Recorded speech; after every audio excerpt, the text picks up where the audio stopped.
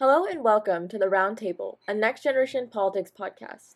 Next Generation Politics is a cross-partisan nonprofit building a movement of young people committed to building bridges across various divides. I'm Inika Kodestane, and this week Eliza, our correspondent from Real Talk, Isaiah, Madeline, Olivia, and I spoke with Marian McCoshay, the founding fellow of our Next Gen Civic Forums way back in 2017 and 2018. Now, she's a third-year biology major at the University of Vermont and a first-year master's in public health student at the Larner College of Medicine at UVM, and the director of policy for Kesha Ram, who is running for state senator in Vermont, among many other things.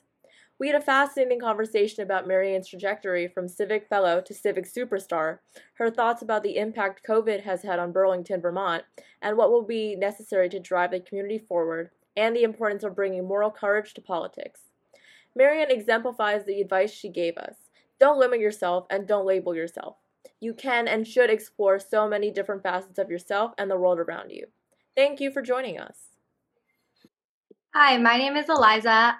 I'm a high school senior from the San Francisco Bay Area, and I'm the co-founder of Real Talk. Hi, I'm Inika Kodestane, and I'm a junior from Central New Jersey. In addition to being on the podcast, I'm also co-editor-in-chief for the Next Generation Politics blog. My name is Isaiah Taylor. I'm currently a high school senior at Campus Magnet High School. And in addition to this, I'm also a lead civic fellow for Next Generation Politics Civic Forum. Hi, my name is Madeline Mays. I am a high school sophomore from Brooklyn, New York, and I'm extremely passionate about creating a sense of community amongst, regardless of where they fall on the political spectrum. I think that we need to unite in difficult times, and conversations like this and many others are extremely important. Hi, I'm Olivia, and I'm a senior from New York City, serving in multiple capacities at NGP. I am the National Director of Outreach and Engagement, as well as a lead civic fellow in New York City. Hi, everyone. My name is Ramiro. I'm the gap year intern for Next Generation Politics. I'm very excited to be here and hopefully increase voter awareness amongst young people. My name is Marian McCoshay, and I'm a third year at the University of Vermont in Burlington. So in the classroom, I'm a biology major and a first-year master's in public health student at the Larner College of Medicine, and I work in a microbiology lab. Outside of the classroom, I'm a distance runner. I'm on the half marathon team. I'm a journalist, and I am the policy director for Kesha Ram's state senate campaign. I was one of the first, the first class of civic fellows, and it's great to see the program continue and to thrive. I think your experience, in many ways as a college student, as someone really interested in health, and also as someone working on a campaign in these times, is really relevant, especially during COVID. And just wanted you to elaborate on any experience that's been particularly important to you, whether that be, at college or on the campaign trail. I come from a family of pharmacists that immigrated from Eastern Europe. During the pandemic, when nothing was normal, everyone in my family became an essential worker, including myself. I'm both a vet tech at an animal clinic and an EMT, while balancing all of those classes.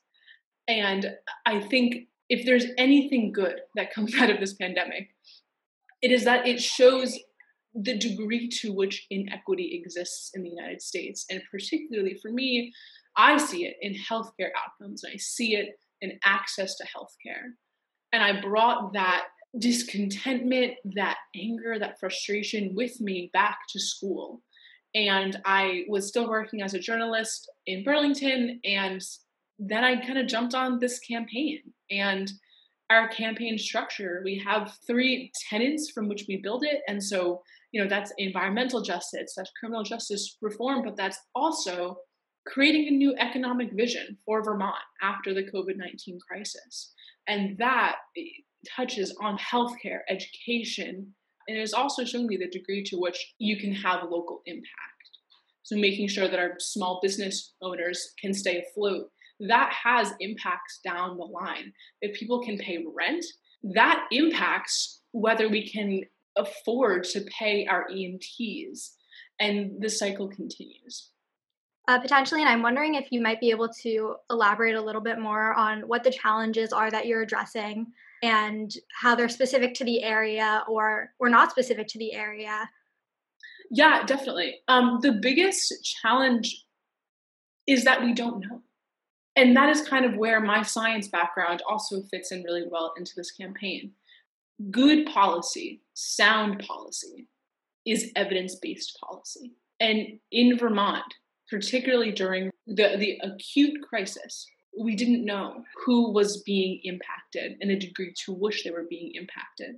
And so our campaign so advocates for collecting, analyzing, and publicly reporting information regarding disparate healthcare access, particularly in rural communities. And we want that information to be broken down by demographic, not only by race, but also by class. These little differences are not little at all. Nearly 1 in 5 American households experience a layoff or significant reduction in work hours due to the crisis. And we also know that universal healthcare is not a right in our country. And a lot of the times, healthcare and being employed are very tied. And so if you have 1 in 5 American households that might not have access to healthcare anymore, that's really going to impact down the line. Are there any issues that you think are specific to the areas that you're working in? A lot of people might not know this, but Burlington is a refugee resettlement city. Particularly, our neighborhoods are broken down. You got the South End, the new North End. You also have the old North End.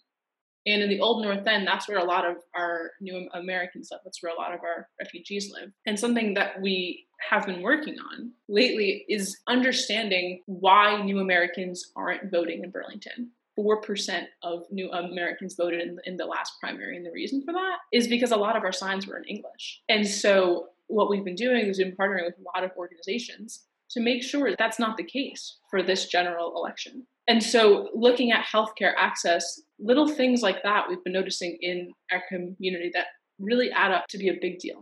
Even though you do such a good job balancing your science, academic, and politics and government, are you planning to pursue any one over the other in more depth, or are you going to try to continue with this kind of balanced relationship you're having? I'm just curious about your goals, because it seems like a really interesting path that you're going on.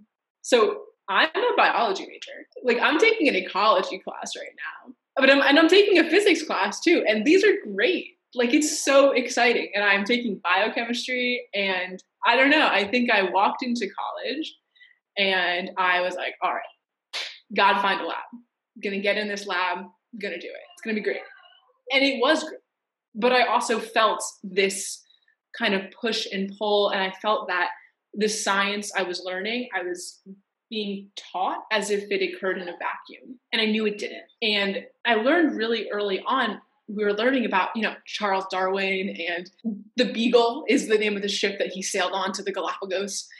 And then I found out when I read a book that Sir Francis Galton was his cousin. And I don't know if you guys know, Sir Francis Galton was the father of the eugenics movement. And he's the guy that created the bell curve. And I was never taught that in school. And it led me to think a little bit deeper, to not label yourself. Not now, not in college, not ever. One of my old bosses taught me that when you label someone, you limit them. And so I walked in as a pre-vet student, and I actually still really intend to pursue veterinary school.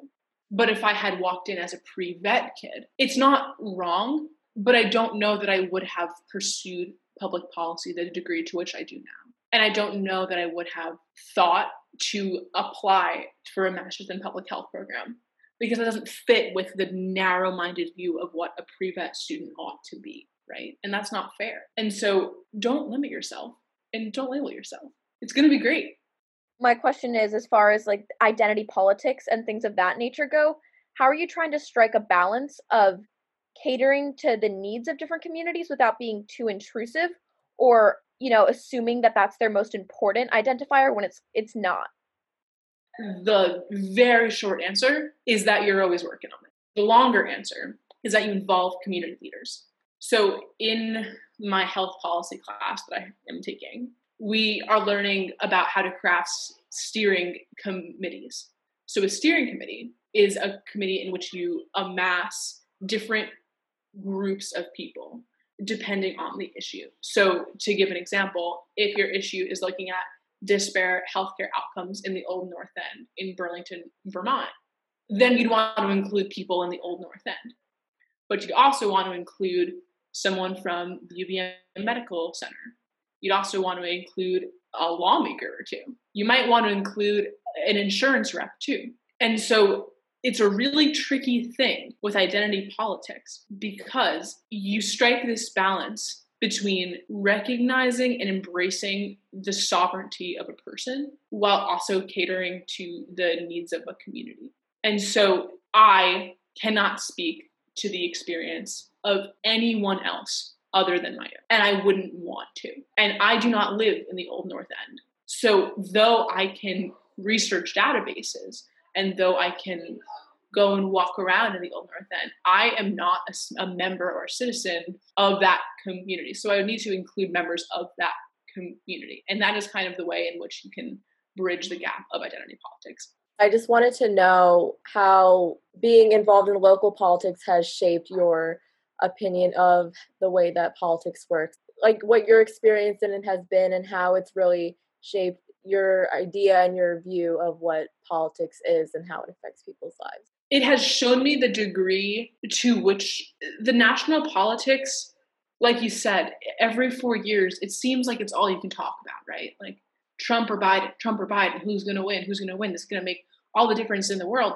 And it does matter. It matters so much. But the local elections matter a lot too, right? Like who's on your student board? Who is part of your city council? And so when you look at like a bottom up model, right? Like think of a foundation, think of a pyramid. Trump v. Biden is the tippy top, but they are held up. They quite literally stand on the shoulders of giants. And so if you can build a solid foundation, then that really has a trickle up effect actually. And I think I see that when I'm on city council calls, when I'm on Zoom meetings or whatever, and I hear citizens call in and they say, hey, listen, like this policy has impacted me in this way, or like, could we please look into this for this reason? And it is these individual citizens who are speaking to a city council, which interacts with the mayor, and they have direct impact. It has shown me the degree to which local politics matters just as much, if not more, than the national politics. As someone who didn't grow up in Vermont, who is now working on a campaign and very immersed in the local community where you go to school, I'm curious if you can talk a little bit more about how you were able to familiarize yourself with the community so well and to the point where you're really able to think about the policies that could be implemented to improve the community you're living in. The answer is with time. And I think like just before this, I was at the grocery store, right? And I like ran into my TA from organic chemistry. I ran into someone who lived down the hall from me freshman year. I ran into my Spanish professor. And that's local politics, right? When I was really working in the news section of our student paper, I had professors email me and say, hey, listen, off the record, you should look into this. And by spending time physically in the community, right? Like going to your local YMCA, walking around the downtown, going and seeing what's up. This is how you see what your neighbors need and what they want. As I said before, you cannot live the experience of someone else other than yourself. But that doesn't mean that you can't seek to understand it. And you seek to understand it through taking the time to do so. And so getting out there, being active in your community, that is the way that you figure out what the people need. Attesting to your experience, right? I've been working on a campaign in a different borough, and knowing New York, every borough is so different in terms of its characteristics and constituents. And my experience was I went door knocking with someone else, right? A resident of the district for weeks on end last summer. So I could get a feel for just who they were, where I was working, would talk to people on the ferry every day and get acclimated before I even knocked doors on my own. And just the idea you were saying of like immersing yourself and being willing to just be there and understand before you try to actively campaign makes a lot of sense and ring really true and still does to this day for me. Yeah, Olivia, that's so cool. And I'm sure that all of you guys have such really cool experiences. And if there's anything that we can look at in like the collective pain of this moment, right? When it seems like our days are filled with death and fear, like I really believe that it is a new America that is being conceived of and demanded by kids like you guys. And you're not kids at all. Like you are young adults. Some of you can even vote. And we all live in a society where we can ensure basic frameworks where people can be covered by health insurance, where we can have a living wage, where we can send our kids to college without a mortgage's worth of debt. And we do that with the efforts of you guys. And it's a larger discussion of like, how do you bring moral courage to politics? And I think it's a unifying principle among Gen Zers. And so I really admire your efforts to go out there and try to see the experience. I love that call to action, right? Like, regardless of where people stand on the political spectrum, I think this moment of allowing Gen Z to understand the power of their voice, right? No longer can we be silenced. And we've seen that what we say and what we do actually has value. It's not just older people telling us that it's of value and then pushing it to the side. I think is more important than ever. What kind of effect does being a student have on your ability to campaign and work with people of high caliber and status?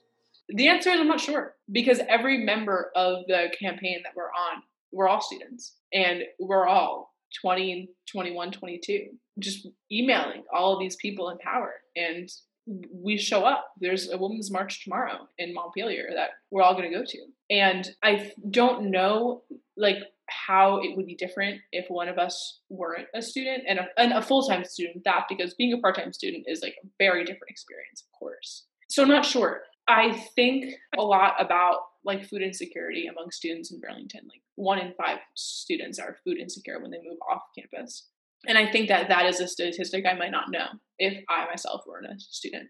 And so I think that we are like definitely more attuned and more nuanced in our understanding of what it means to be a full-time student. But I think that there's the flip side of that, where we do need to spend more time in the community because we like occupy a very specific sphere within that. What are some pieces of advice that you would have to students that want to go into politics and want to help to create more of a direct impact on their communities while being at such a young age? Keep asking, keep pushing. It's sometimes a fine line between being a journalist and trying to be unbiased, but then also like very deeply believing in those basic frameworks and bringing morality into politics. And I think that the way that you can blend those two is to keep passing through the open windows. And, you know, my grandmother used to say like that when like one door closes, another opens. And I think that we live in a time more than ever through the power of the internet, through the power of social media, where we as young people can truly stand up and say we deserve a space at the table. And we are the future. And, you know, we get to decide what America ought to look. But the way to do that is to enunciate our vision through asking questions and through continuing to be curious. So keep knocking on those doors. I would like to know a little bit more about what you guys do outside of the classroom. I hear you guys are working on campaigns and you're working as journalists and you're co-founding all these things. This is great. What do you guys do? Yeah, well, I think I preface this with a context to why I do what I do. Right. And I go to a very, very, very progressive private school in New York that ideologically feels like quite the echo chamber. And I kind of saw the worst of that at my school, with kids getting sent out of the classroom for not agreeing with a teacher, students ostracizing other students for thinking something differently, thinking in a different way, not having the same beliefs. And it really, really upset me. And at the same time, I saw the best of what bringing two sides together could be and could look like. I went to Seeds of Peace. It brings together teens from regions of conflict. So I lived with Israelis and Palestinians and Jordanians and Egyptians as one of few lucky Americans, right, where we were literally forced to confront our own biases and problems and live amongst each other. And all of this kind of motivated me to bridge a lot of ideological divides in my own community and led me to join NGP and create a chapter at my own school. And also through my school newspaper, I'm also passionate about journalism.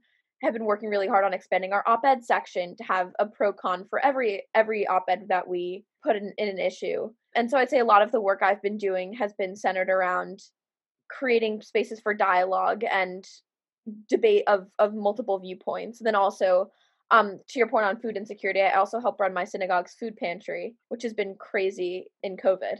I am working on a lot of similar themes as Olivia, as we all are. I co-founded this organization with a classmate of mine after noticing in our school community, kind of similar but not identical to Olivia, a situation where everybody in a classroom would say only one view and perhaps either share a view or be scared of bringing up another view.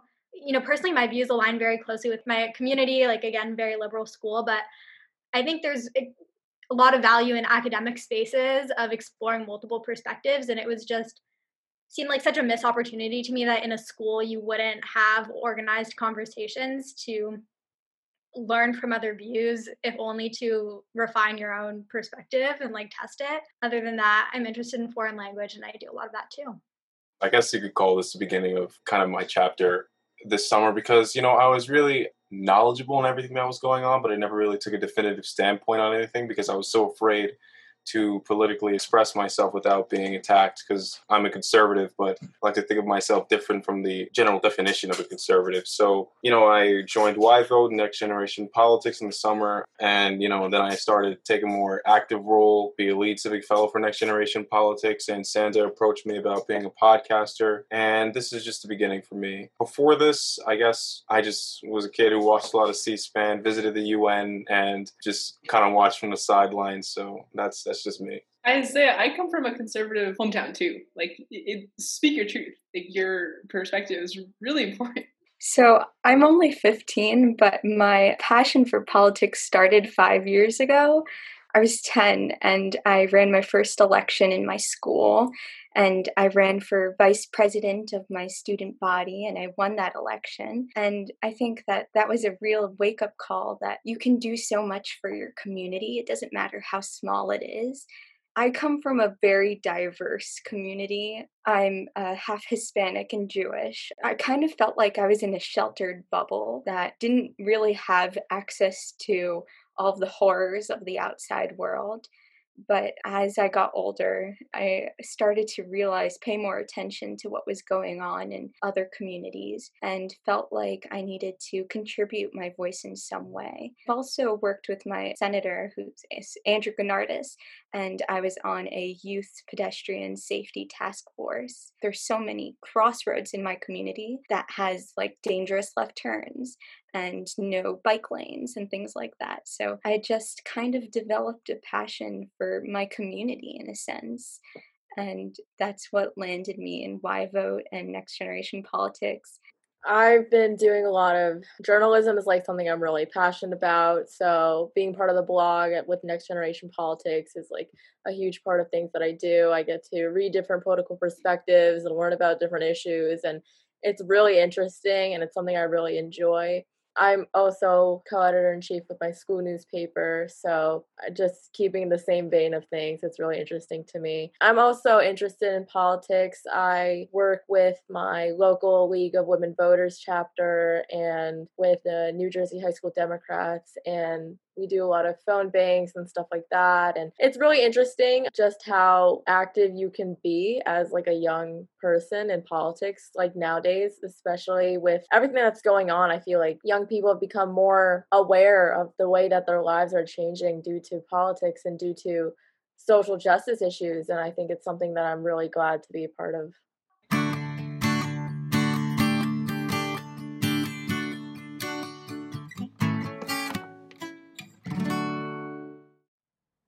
That's all for today with Next Gen Politics. Special thanks to our editor, Clara Medina, our producer, Sandra Balaban, and to Jeremiah Hunt for our opening and closing music. Please check out our website at www.nextgenpolitics.org for links related to what we've discussed and to find out more about our work. And please recommend us to your civic-minded friends or to your friends you'd like to become more civic-minded. This is Maggie Yu for Next Gen Politics.